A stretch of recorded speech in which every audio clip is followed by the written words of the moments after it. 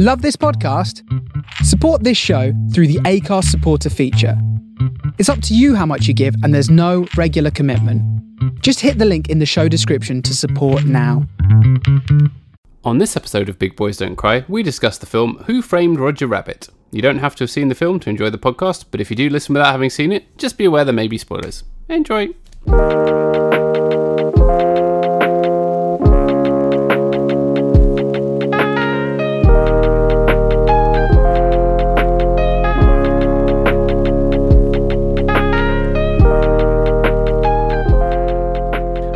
Hello there. Good evening, sir. Now, I have an important question for you.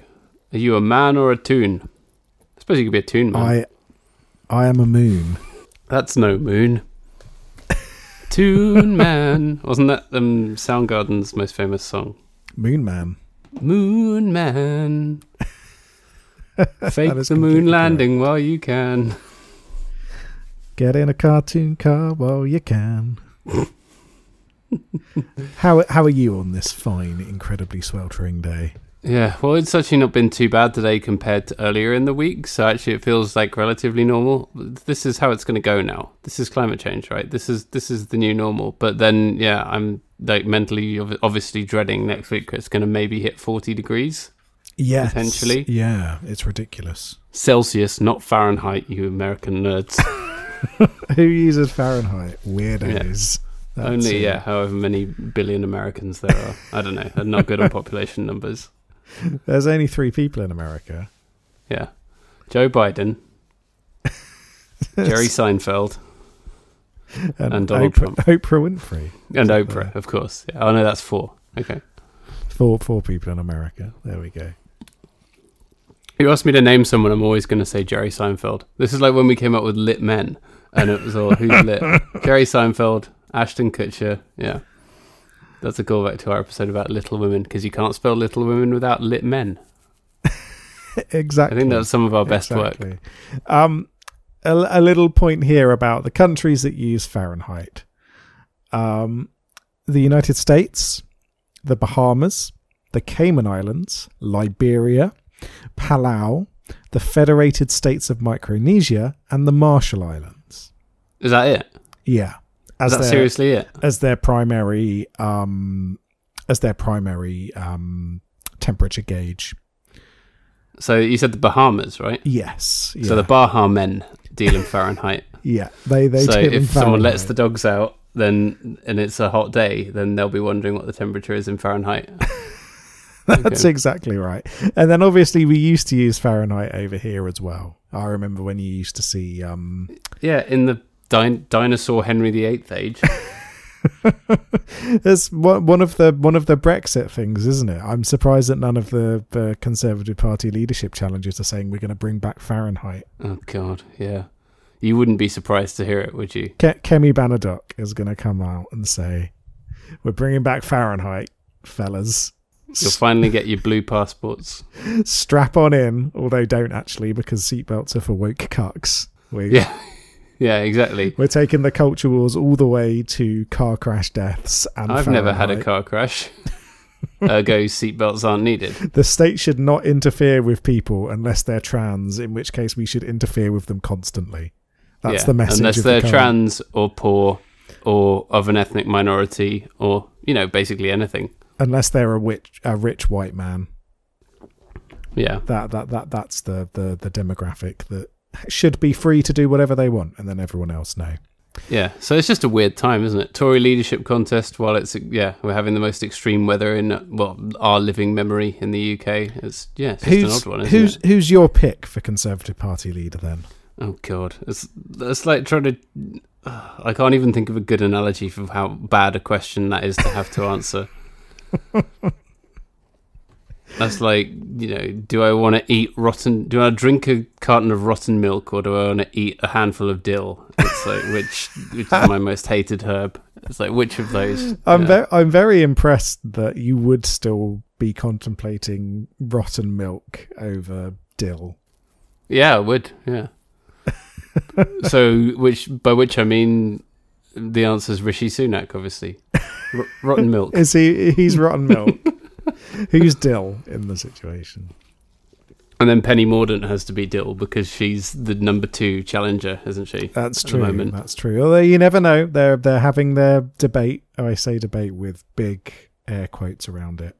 Oh, is that tonight? Are we recording a nonsense podcast about a film from the year in which we were born instead of watching the all-important Tory leadership debate? Let's be honest, they're all exactly the same individual. The only gauge is whether some of them are going to be more awful than others to marginalised people in the UK. Yeah. They're saying that they reckon Penny Mordaunt's too woke. Yeah, she's too woke, and so she started backtracking, which means that all of the transphobes now don't believe her, and all of the woke people think that she's betrayed them. So, yeah, good job there, Penny. Really well done on not sticking to your guns by having a slight ounce of respect and empathy for trans people. Yeah, it's too much. There's no place for that in the Conservative Party. It's too much to ask for the current Conservative Party to have an ounce of empathy for another human being. It's just not done. It's not what the Conservative Party stands for. I was interested to hear that the LGBT Conservative group sent out a questionnaire to the potential leaders, and so far none of them have responded.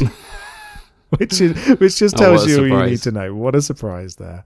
I'm thoroughly enjoying. Well, enjoying is not the right word, but I'm thoroughly enjoying how massively the media in this country is failing the general public in their critiques of these different leadership people by asking them softball questions about nonsense constantly, rather than asking them, okay, well, what does this actually mean? You want to take us out of the ECHR, European Court of Human Rights. Yes. Yeah. No one's then asked, well, what does that mean? Why do you want to take us out of an organisation that was formed to stop fascism? Why do you claim that that's what you need to do to be able to enact your policies? Should the general public be worried about this? But instead, just the softball questions everywhere in the press, even in the supposedly left-wing press. It's incredible. Yeah, I can't watch any of it. Oh, there's someone at the door. I've got to be back in a sec. You've got a minute to talk shit about me then, I guess. In the meantime, let me talk about how Paddy is the worst human being in the world. I once caught him eating an entire chicken, a live chicken, swallowing it down like a duck. The chicken squawking away in pain and fear as it went slowly down the gullet. And then when Paddy was done, he just started laughing and laughing. It was truly one of the most terrifying things I've ever seen in my life. Yet I do a podcast with him, and it's it's partly out of fear. I worry that one day he'll turn up at my door and swallow me whole as well. So, listeners, please do watch out for that in the time ahead. If you let him into your life, it's not to be done. All right, I'm back. What are you saying about me? Hello, I left you a little story. Oh, thank you. I look forward to editing that out without listening to it. I'm sure. I will listen to it. No, my wife ordered some stuff on Amazon Fresh, which I know is Amazon are evil, whatever. But it's like it's for like stuff you can order the same day. That's like groceries or whatever. And we never even get our shop delivered. Usually, I usually go to Big Tesco because it's right there and it's cheaper. But she ordered some Magnums along with a few other perishable items, so I had to go and put those in the freezer. Oh, there we go. Very exciting. Did you enjoy your brief time by the freezer? It was very nice, yeah. No, they came in a little bag with one of those like cool pack things, and now I'm holding that like a baby. Excellent. So this week's movie, we've talked a little bit about less important things like the potential leader of this country. And climate change. Well, this week's movie is Who Framed Roger Rabbit? The 1988. The greatest year in history. The year that we were both brought to this earth. Ergo, the greatest in the world. What did you think? You've never seen this before? I've never seen this before, and as we've mentioned it, we talked about this a lot on the show, haven't we, before? I've gone like, oh, it looks weird, it looks creepy, it looks scary, whatever. And I was obviously completely wrong because I really enjoyed it. Oh, excellent. I'm glad to hear it. I was slightly dreading because I hadn't heard from you about the movie beforehand, which can be a good thing or it can be a bad thing. Depends if Rob Schneider's in it. You come onto this call just absolutely horrified by what you've seen. So some parts of it are obviously meant to be a bit scary, and we'll talk about them a bit later. But overall, you didn't find it as off-putting as you initially thought. No, not at all. I mean, after the first 5 minutes, I was like, okay, I'm in. You've grabbed me. I'm hooked. It nails the animation and the real world stuff does work together well. You know, it really nails the interplay between the two, and it's funny and engaging is the main thing. The main thing is it is funny, right? Yes. It works. Yeah. The jokes land. They still land. I think it actually holds up really well today, and you can see how in 1988 it must have seemed really revolutionary. Yeah, I mean, I think it still looks pretty damn good in 2022.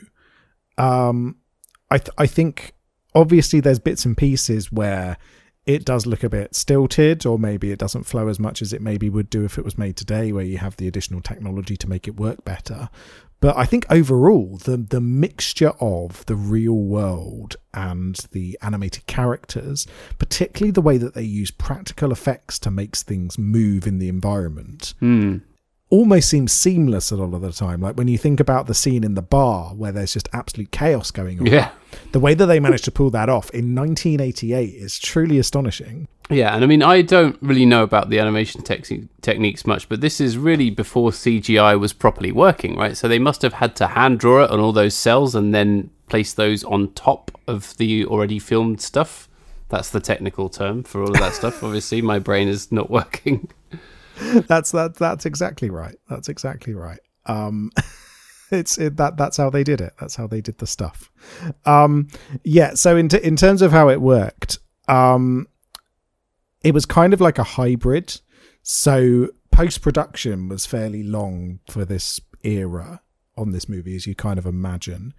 And so all of the animation, it was done using cells, and using optical printing as well, where it's sort of mixing stuff via a camera, essentially. Right. The way that they did it was that they gave the artists like black and white printouts of the live action scenes to give them an understanding of the shape of it, and then they drew their characters over those, and then making sure that they kind of stayed rigid and structured into the scenes rather than it feeling as though it was too loose. Right. And the way that they kind of did it was that they made sure that there was this texture to it, that wherever the animated characters go in the real world, they make sure that there's some kind of interaction there. So it's things like the splashing of water, the smashing of plates, the rustling of papers, so that there's that physicality to it, essentially. So it's really cleverly done for something that was before the era of computer animation. They really put a lot of thought into how to make it work, and I think that's one of the reasons why it's held up so well, and why next week's movie hasn't held up as well. Which when we talk about that, we'll reveal what that is at the end of the episode, in case anyone can't remember from last time round. I'm very excited. But yeah, that's how they did it. Is essentially they just took a lot of care over it, and they made sure that they always thought of the viewer's response to the scene first and foremost, and I think that's why it works so well. Yeah. But how did they do it? So when Bob Hoskins is there and he's talking to Roger Rabbit, how did they do it? There wasn't a man in a rabbit suit scene, there was there? It wasn't Call of the Wild. It wasn't a man in a dog suit. This was before the days of Andy Serkis. Yeah. If only they'd had Andy Serkis, they wouldn't have needed to use animation at all. Basically what they had was, in certain scenes, they'd have like a little mannequin in place for where the character would be, where the cartoon character would be. In sort of like when they were doing rehearsals or still shots where there wasn't much movement. The rest of the time it was using things like robotic arms or marionettes, like small marionettes, to make things move around. Yeah. But it's tough, isn't it? Because then you've got to try and edit that out somehow, haven't you? Yes, or like yeah. make sure it's not fully in shot or whatever. Like that must be a really tall order. And I didn't. I'm thinking about all of this now because I didn't think about it while I was watching the film because it was seamless. Exactly. You know, when you're watching this movie, you don't think about the skeletons behind it. No. You don't. And if think you about do, the structures if you are behind thinking it. about those aspects of the film, then the film has failed, right?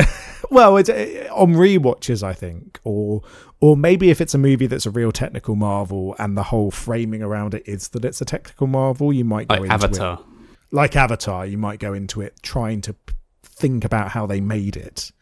But when are we getting the Avatar sequels? I say, having not seen the first one. That's this year, isn't it? I think Avatar. Is 2. it? Yeah. I think The Way of Water comes out this year, this December.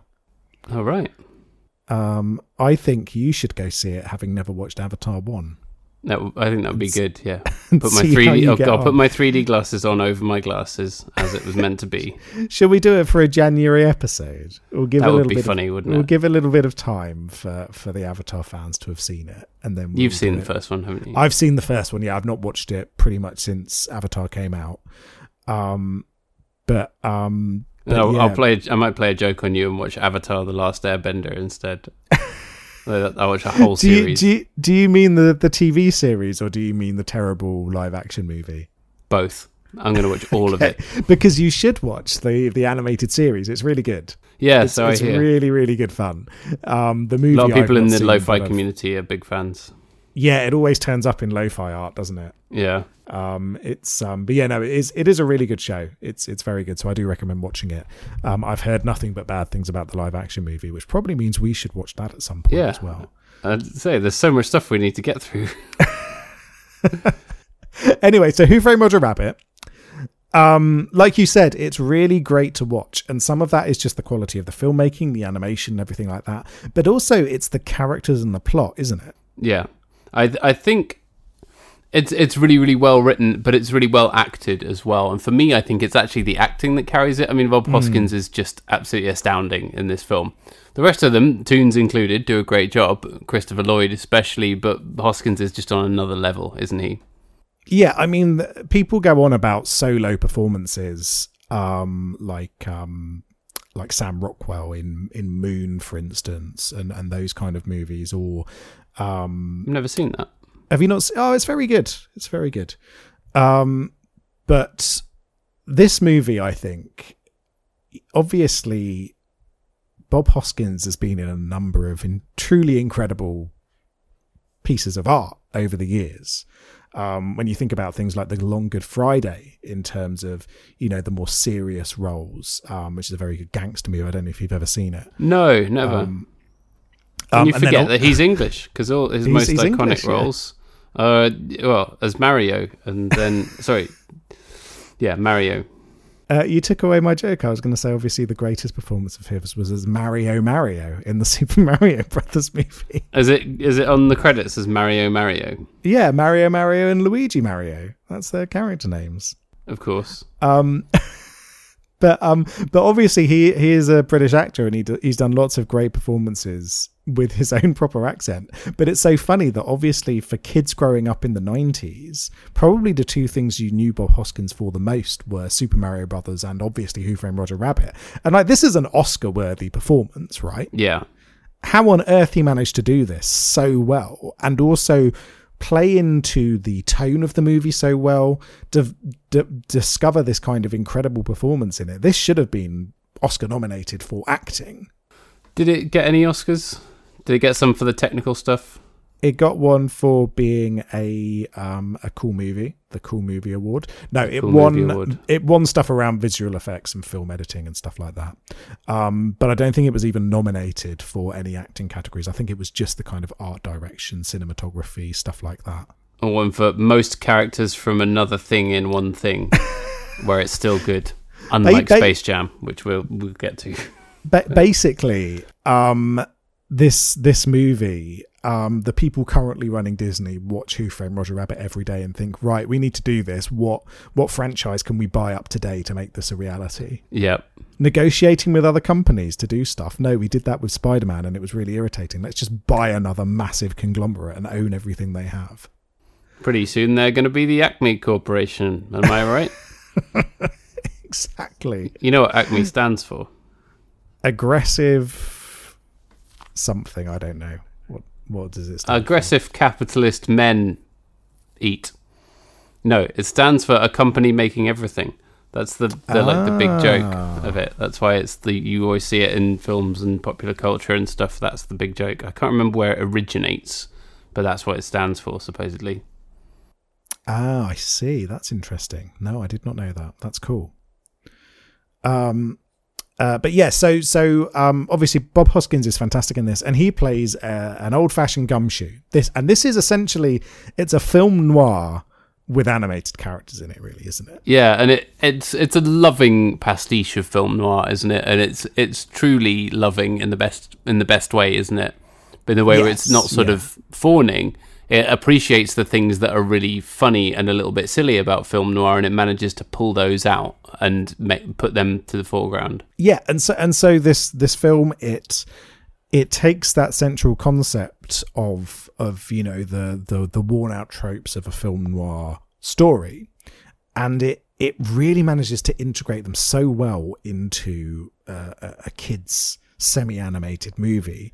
So you've got the detective, the private eye, who's had a tragedy or a trauma in his past which has led to him to be down on his luck, and on the booze, and he gets brought into this what seems like a simple, slightly seedy case with a very personal element, but the more that he goes down this road, the more extreme it gets, the more dangerous it gets, and the bigger the conspiracy grows until it becomes this massive thing.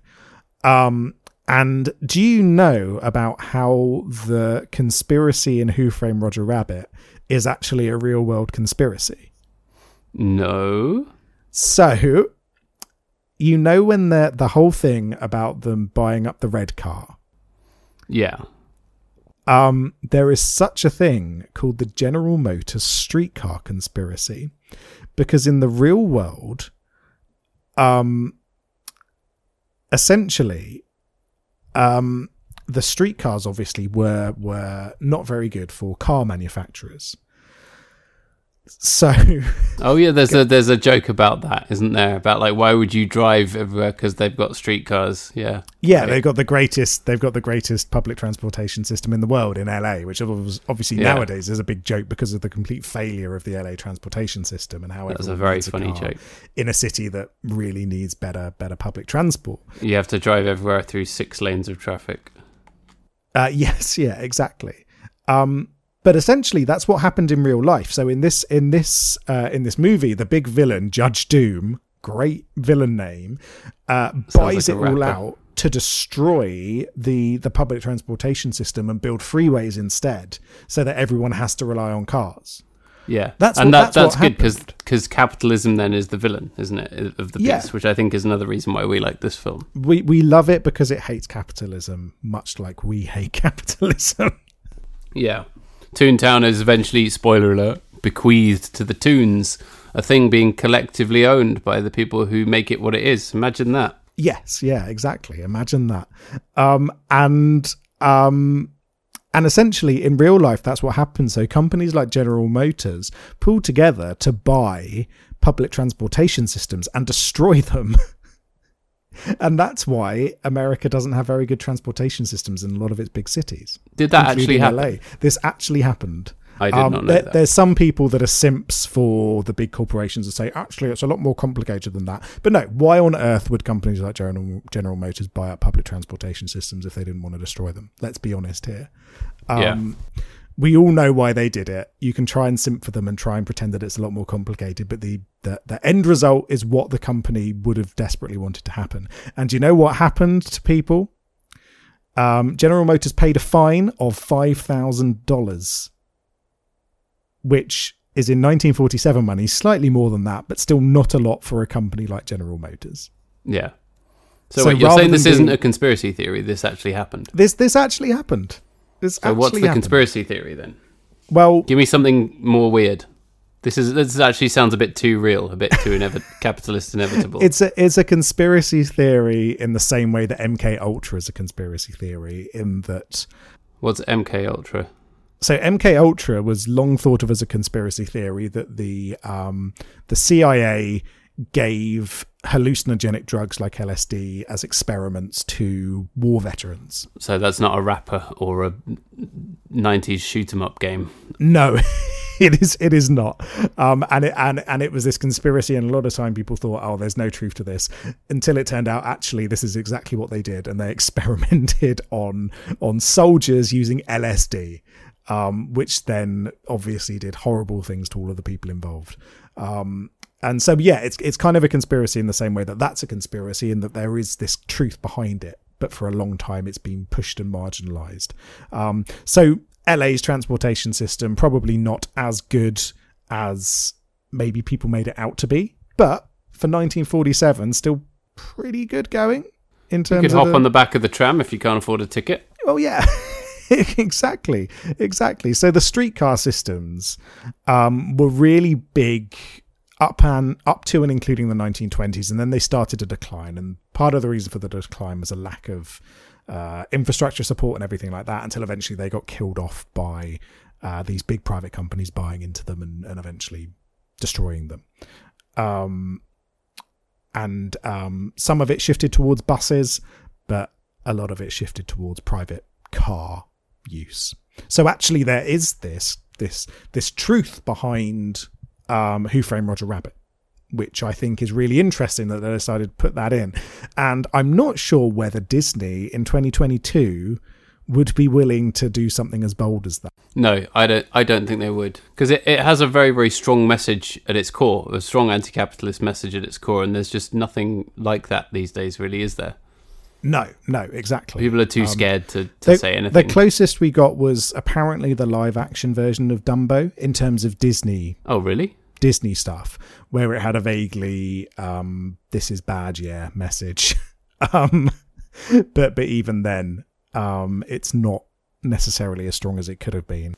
And I also heard that was creepy and weird, and also Tim Burton. So, yeah. Which, it's a Tim Burton movie. It should be creepy and weird. Isn't Danny DeVito in it? Danny DeVito is in it, isn't he? I've heard that he gives a very good performance. Yes, yeah. And the other interesting thing to take into consideration is the whole Toontown element of this, because basically when it came to building the highway system around LA, it wasn't just the destruction of the red car system, it was also seizing property from lower class neighborhoods, from people from lower socioeconomic backgrounds. And then, I mean, this was a lot of the Mexican American community as well. So you've got this whole racism aspect to the story, which is kind of an allegory for the Toons as well, I suppose, in a way. I'm always very cautious about people using fantasy characters as stand-ins for real-world racism, because it feels like it kind of cheapens it a little bit. But that's kind of what they're doing here as well, is actually there were these communities that were completely displaced because people wanted to build highways around Los Angeles. Yeah, and it's part of the whole overall message. It's not sort of like a clunky, heavy-handed message, is it? No. Or some kind of really, like, out there interpretation of it. It's just kind of it's buried in there, but you can find it.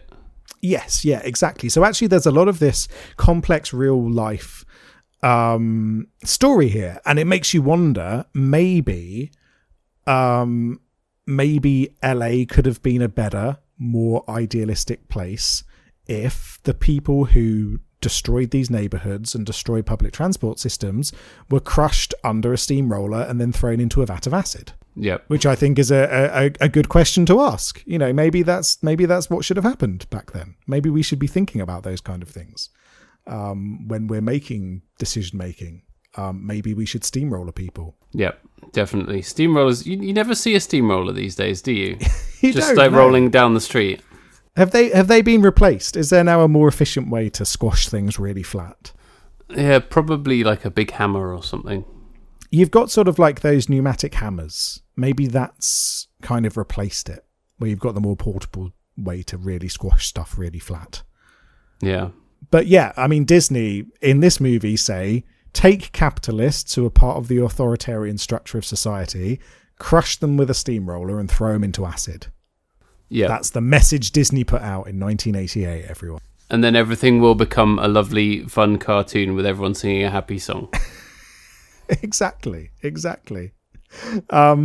Yeah, I don't see Disney making another movie like this anytime soon, let's be honest. No, and it was made by Touchstone Pictures, right, which was owned by Disney, and that's how they got to use all the characters and everything. But then they also worked with loads of other people to get the rights to a lot of characters, and there were some they didn't get the rights to that they wanted to use, but they still seemed to get everyone, right? Yes, yeah. I think, it's really interesting. And I remember as a kid watching in Marvel how amazing it was to see these people sharing the screen together, Bugs Bunny and Mickey Mouse. Skydiving together, that kind of thing. It's just like, wow, that's really cool. I can't believe they managed to do that. Donald Duck and Daffy Duck playing the pianos. That was really, which is a really funny scene. Betty Boop as well, where again her character being shoved to one side by colorized cartoons. Really interesting way of looking at the history of cartoon development as well. There's all of these tiny little pieces in this movie that make it so interesting to watch. And as a kid, obviously, some of them you pick up on and some of them you don't. But as an adult, there's so much in here for adults to enjoy as well. Yeah, absolutely. It's not. I feel like this isn't a kid's film.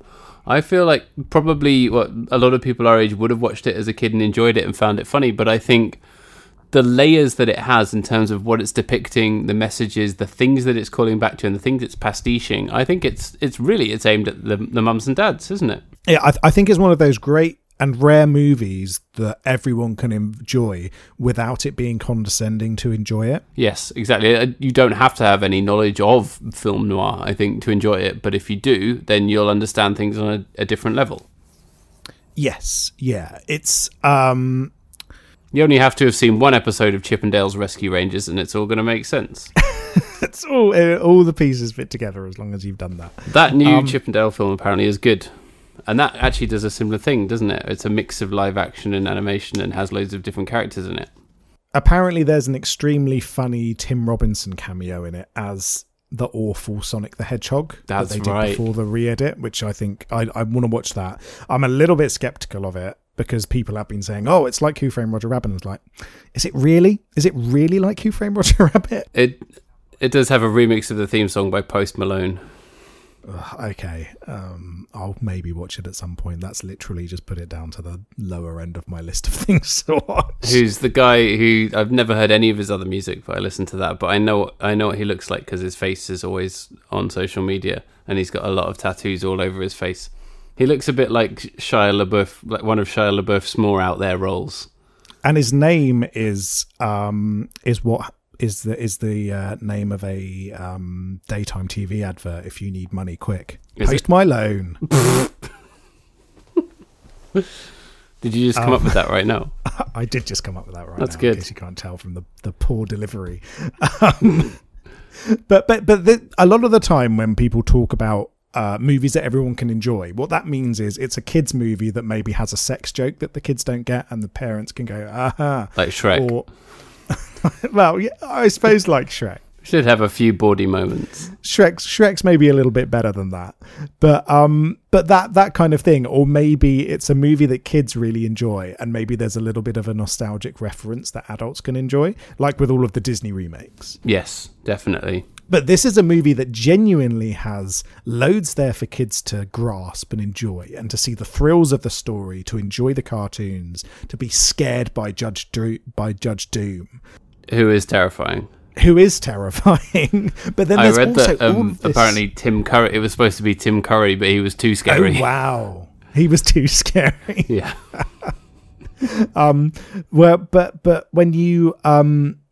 But yeah, it's also a movie that adults can go into, and they can see all of that subtext there. They can see all of the complexity behind the scenes.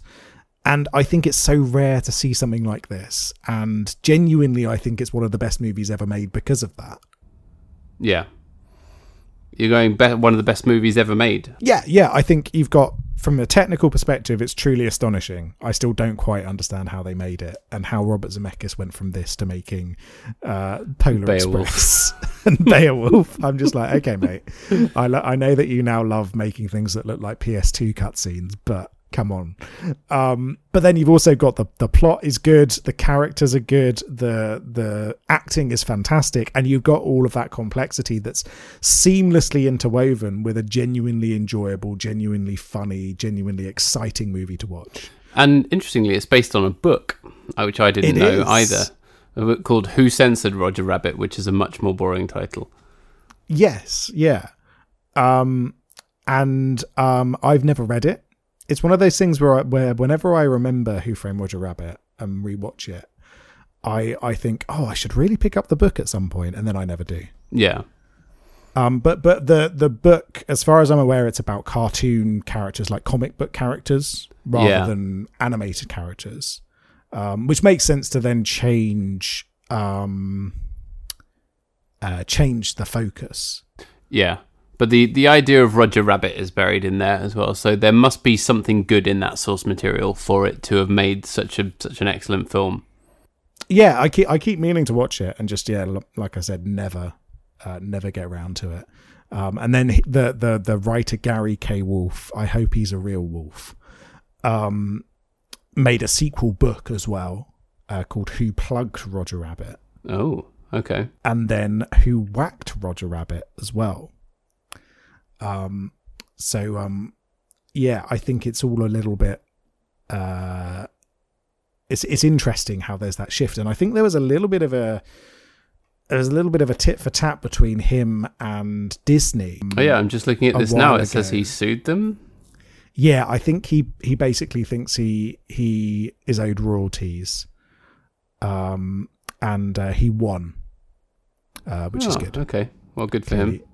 Clearly they didn't pay him the money that he was owed for the movie. One other interesting thing as well is that there has been discussions of a sequel being made, which has been going on since literally 1989. They've been talking about doing a sequel. I'm sure Spielberg's been involved, J.J. Abrams has been involved. And from the looks of it, the story was going to be very odd, where Roger Rabbit tries to find his mum, and it sort of starts years before the events of the movie, and it involves like Nazis, okay, and things like that. And it turns out, spoiler alert for the sequel to Who Framed Roger Rabbit that never got made, Bugs Bunny's his dad. All right. And then is his mum the sexy one from Space Jam then? And then it's a weird time travel thing. Yeah, there's time travel involved as well. Lola Bunny, that's the one. Lola Bunny, yeah. And essentially, I think Spielberg eventually couldn't be involved because he realised that he'd made Schindler's List and then doing a movie with comedy cartoon Nazis. Maybe he couldn't get away with doing after that. And so it's been around the houses, all over the place. Kathleen Kennedy's been involved. Robert Zemeckis has said that he's still interested. Oh, well, we know what his next animated masterpiece is going to be then. Yes.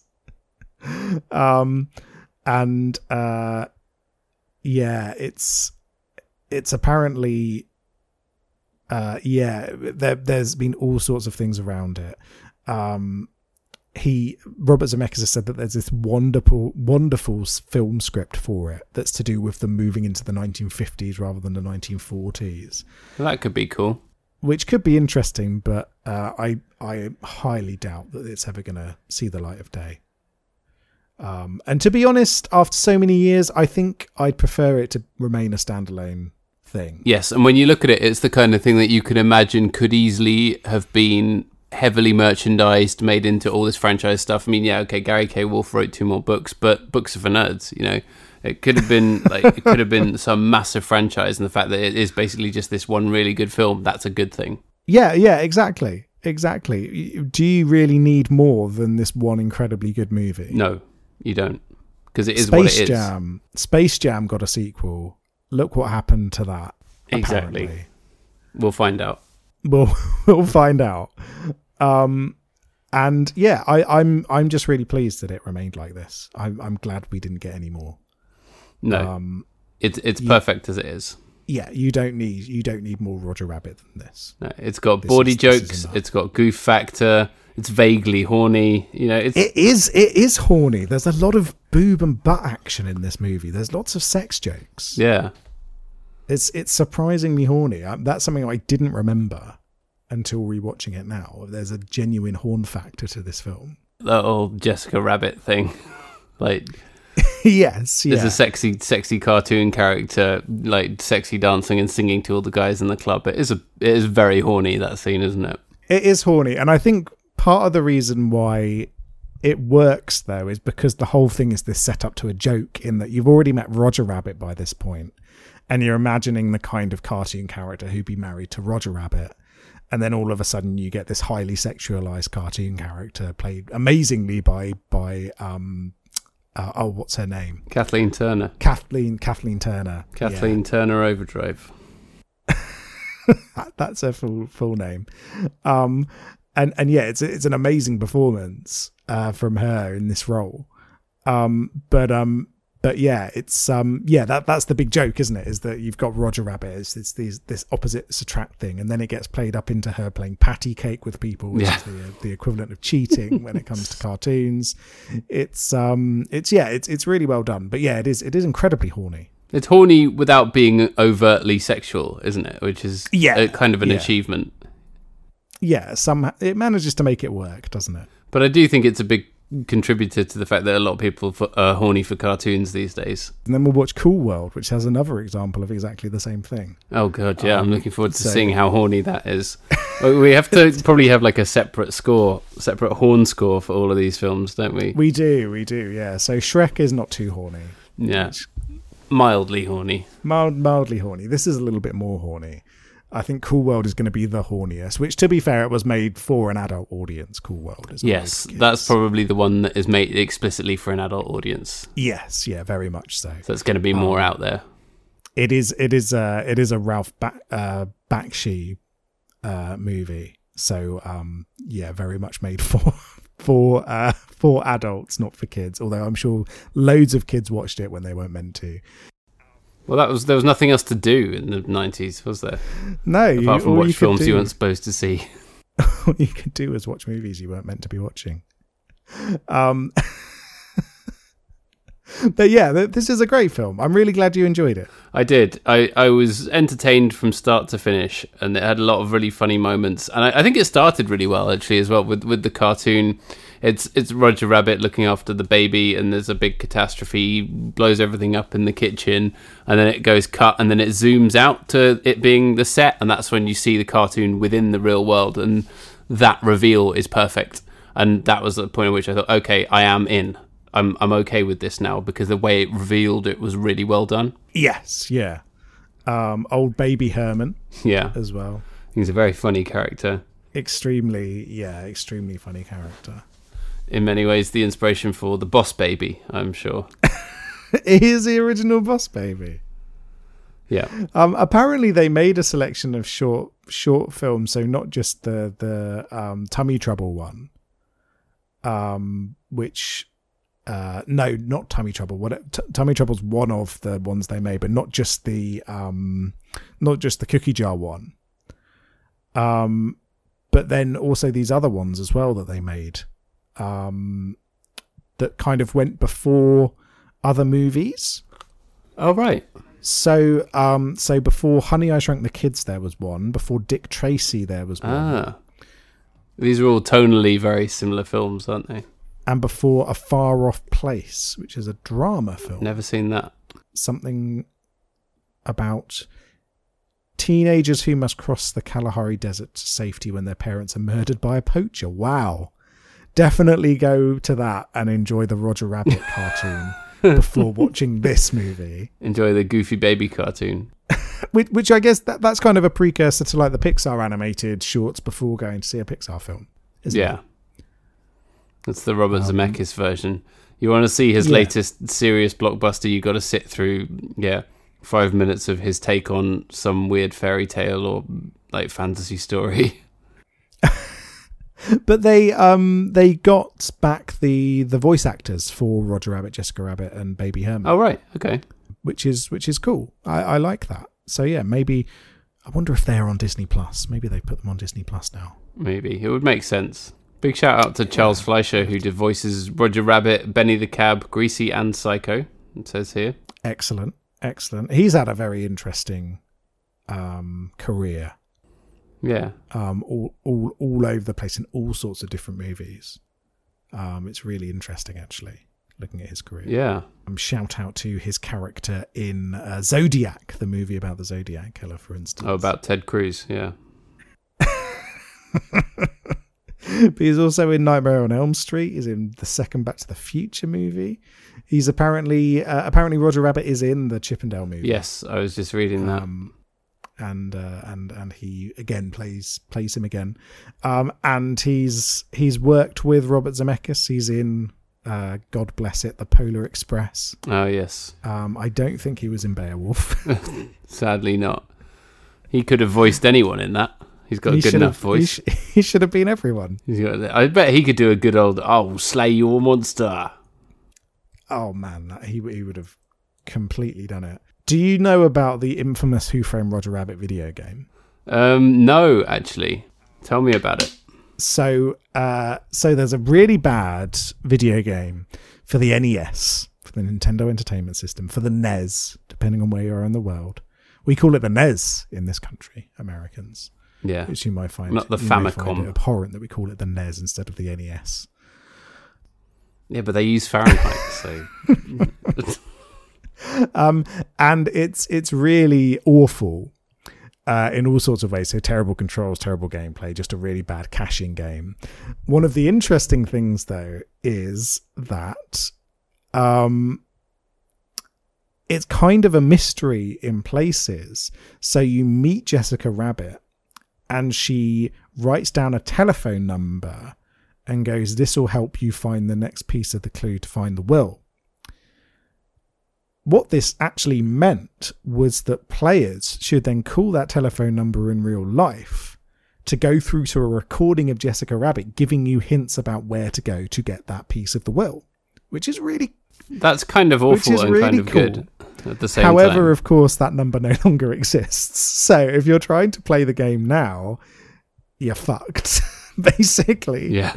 But it's a really interesting little idea for sort of like a fourth wall breaking thing in a otherwise absolutely awful video game, which is quite interesting. It's actually one of the first games developed by Rare, famous developer behind obviously hits like Donkey Kong Country, like GoldenEye. Did they do Banjo-Kazooie? They did Banjo-Kazooie as well. That's one of my all-time Conker's faves. Bad Fur Day as well. And then they got bought out by... I think Conker's Bad Fur Day is a bit of something to Roger Rabbit. Yeah, that's got the kind of adult / child humour in it, doesn't it? Unfortunately, Rare got bought out by Microsoft and then stopped making any good games. R.I.P. Rare. Yeah, that's bad. They made one of my favourite Nintendo games, actually, RC Pro-Am, which is a game where it's like a racing game where it's little remote control cars. Oh yeah, that's like right. A prototype for games like Mario Kart almost. It's a fun little game. But yes, so I thought you'd enjoy that little bit of trivia about an old terrible I'm game. definitely going to have to look it up and see if I can play it. The rumours were that the telephone number now goes through to like an adult sex line. I'm not sure if that's true, but that's what the rumours were. The horny Jessica Rabbit sex line. But anyway, right. Is there anything else you'd like to say about Who Framed Roger Rabbit? Just that, it's really, really good, and I didn't expect it. You know, it's a film that it is very, very well known in popular culture, but it's not necessarily talked about loads now. You know, looking back, it's not like everyone is always talking about Who Framed Roger Rabbit. Like, it's like, I felt like it could have gone either way, and I was really pleasantly surprised by it. And I think that actually maybe, if anything, it's underrated because everyone knows about it, but people aren't talking about its greatness anymore. Yes, yeah, it's great. People should share it more. Go watch this. There hasn't been a Roger Rabbit TikTok trend yet. There is not. No. That's going to be the next big thing. We should start it, yeah. Sitting around in our houses wearing suits, watching Who Framed Roger Rabbit on Disney Plus. Yeah. But the next time any of you are on Disney Plus and you're thinking, oh, what shall I watch? Shall I watch another shit remake of a movie from my childhood? No, watch Who Framed Roger Rabbit instead, particularly if you've not seen it. Yeah, absolutely. If you've never seen it, I think this film probably has something in it for everyone. Yeah. Unless you really, really hate cartoons, in which case you feel bad for you. In which case, probably not watch a movie about cartoon characters. Yeah, but you probably wouldn't have Disney Plus, would you? No, I think anyone could enjoy this, and I think that's the thing. It's a very, very accessible film, enjoyable film. It's a family entertainment blockbuster. I mean, I won't be showing it to my son just yet. Some of the scary content. Yeah, I don't think he's ready for Judge Doom just yet. Yeah, it's a PG, isn't it? But the thing that came up on, when you watch it, it comes up with the things. It's like, oh, it has tobacco depictions. I was like, oh, yeah, that's the real problem with this. Not that Christopher Lloyd is terrifying. Not the rampant alcoholism of the main character either. It's the tobacco that gets the warning at the beginning. Oh dear. So I've got a little bit of trivia for you. All right. So the first thing to say is that this is the first and only time cartoon characters from Walt Disney and Warner Brothers have appeared together on screen. And it's amazing that they made that. It is incredible, really, and apparently Warner Brothers allowed it as long as their characters got exactly the same amount of screen time as Disney characters, and that's often why. And I bet you they actually did measure and that's why you'll see them in scenes together. So you've got Daffy and Donald Duck, you've got Bugs Bunny and Mickey Mouse, you've got Porky Pig and Tinkerbell, because that way they make sure that they're being given equal footing, which is clever. A very cute story from Bob Hoskins. For 2 weeks after seeing the movie, his young son wouldn't talk to him. When finally asked why, his son said he wouldn't believe his father would work with cartoon characters such as Bugs Bunny and not let him meet them. Oh, very sweet. That's harsh. The test audiences hated it. It was mainly 18 and 19-year-olds. Robert Zemeckis, after almost the entire audience walked out of a screening, said he wasn't changing anything about it. Fair fucks. Good for him. That's good. And yeah, I think that's one of the key things about this, isn't it? It's really important that it has that autonomy to it, that it doesn't feel like it was pressured by things like test audiences or anything like that.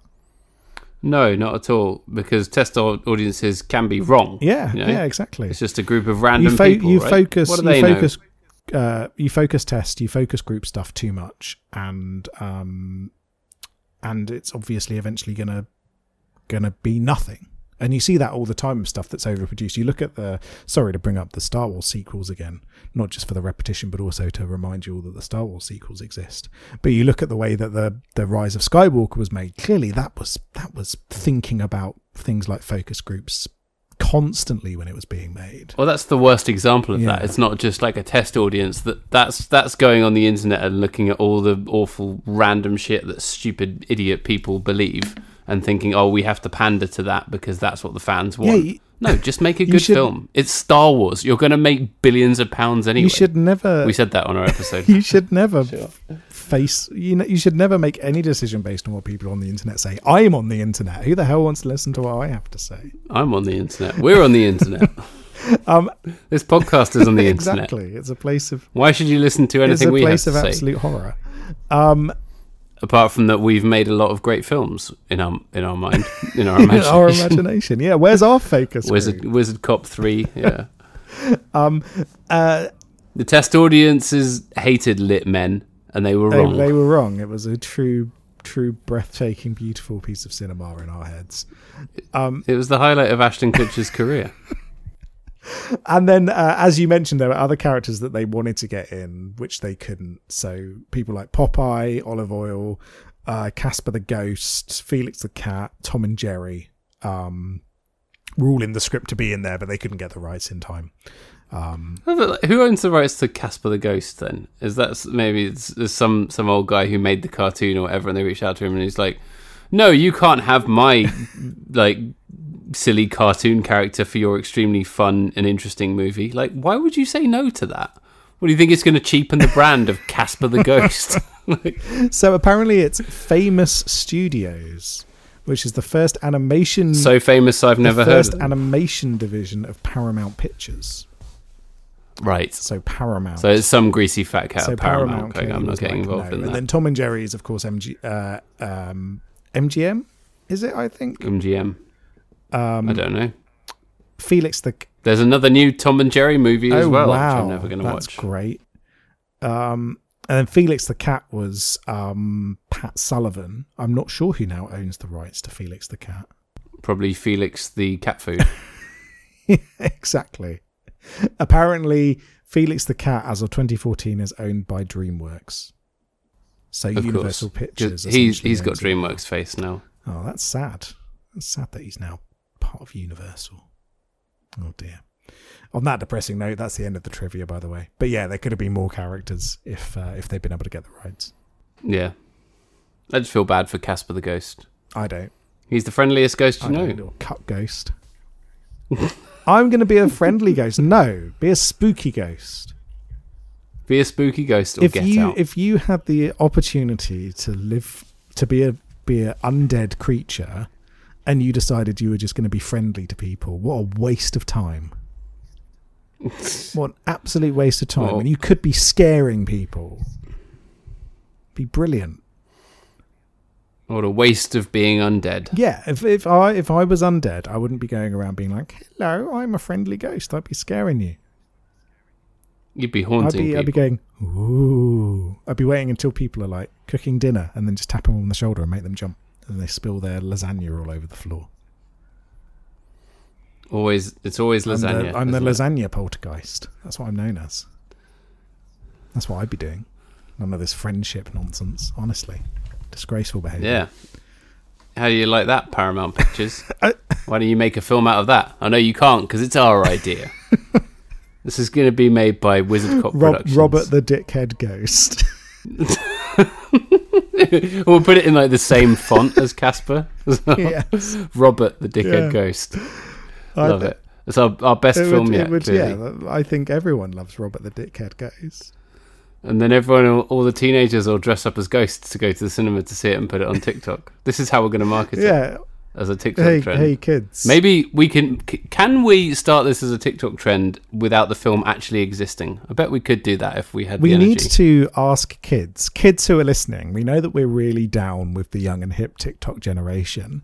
What we need you to do we know that you love lit men. Is go into cinemas with your TikTok open and ask the people at the cinema, hey, are you showing Robert the Dickhead Ghost today? And just go in. Yeah, and then everyone's going to be like, what's Robert? Yeah, and or call them up or send them an email and TikTok it and just be like, hey, are you showing Robert the Dickhead Ghost? Oh, no, it's great. Why aren't you showing it? Make requests for Robert the Dickhead Ghost to be played. Yeah, and then eventually there'll be so many requests for it that someone will have to make the film. Exactly. And then we can get on the phone to Robert Zemeckis and say, it's not about you, Robert. Different Robert. You're not a dickhead ghost. You're a genuine delight. No, a very talented filmmaker. Get on. This might be the best film he's made. It's gonna outdo Roger Rabbit. Yeah. It's gonna be his magnum opus, Robert the Dickhead Ghost. I can't wait to see it. Anyway, have you got anything else you want to say? You need to make a poster for it. I do need to. Yeah. No, I have nothing else to say about Who Framed Roger Rabbit. It's very, very good. I really enjoyed it. It was a pleasant surprise, and you should all go and watch it to take your mind off the horrible weather and everything else. Yes. Yeah. No, I completely agree. How are we gonna rate this one then? Ooh, let's see. How many weasels are chasing you? How many cartoon weasels are chasing you, trying to get the will off you? I genuinely think this is one of the best movies ever made. It's maybe not as big on romance as it could be, but there's some love in there. There's some love interests, etc. And with Jessica Rabbit, there's the thing he says to her, well, what do you see in Roger Rabbit? And she says, he makes me laugh. And that's actually like a really, really lovely, tender moment buried in there. Exactly. So actually, I really appreciated the romantic element. Yeah, exactly. It's really good, and I enjoyed it, even though it's maybe not fully there. But I'm still going to give it 18. 18 weasels are chasing me. It's a lot of weasels in a car. Oh, I'll do that. This is an absolute weasel fest all up in here. Absolute weasel fest. Oh dear. So up next in horrifying live action / animated month, which is what this is now. We've just done something that was non-horrifying, so now we really need to go for it. So Cool World, we're watching next, a movie you've never seen, a movie I have seen. I only know a little bit about it, but I've only seen some stills, so it is excited. Something else. I'm very excited to hear what you think of it. All right.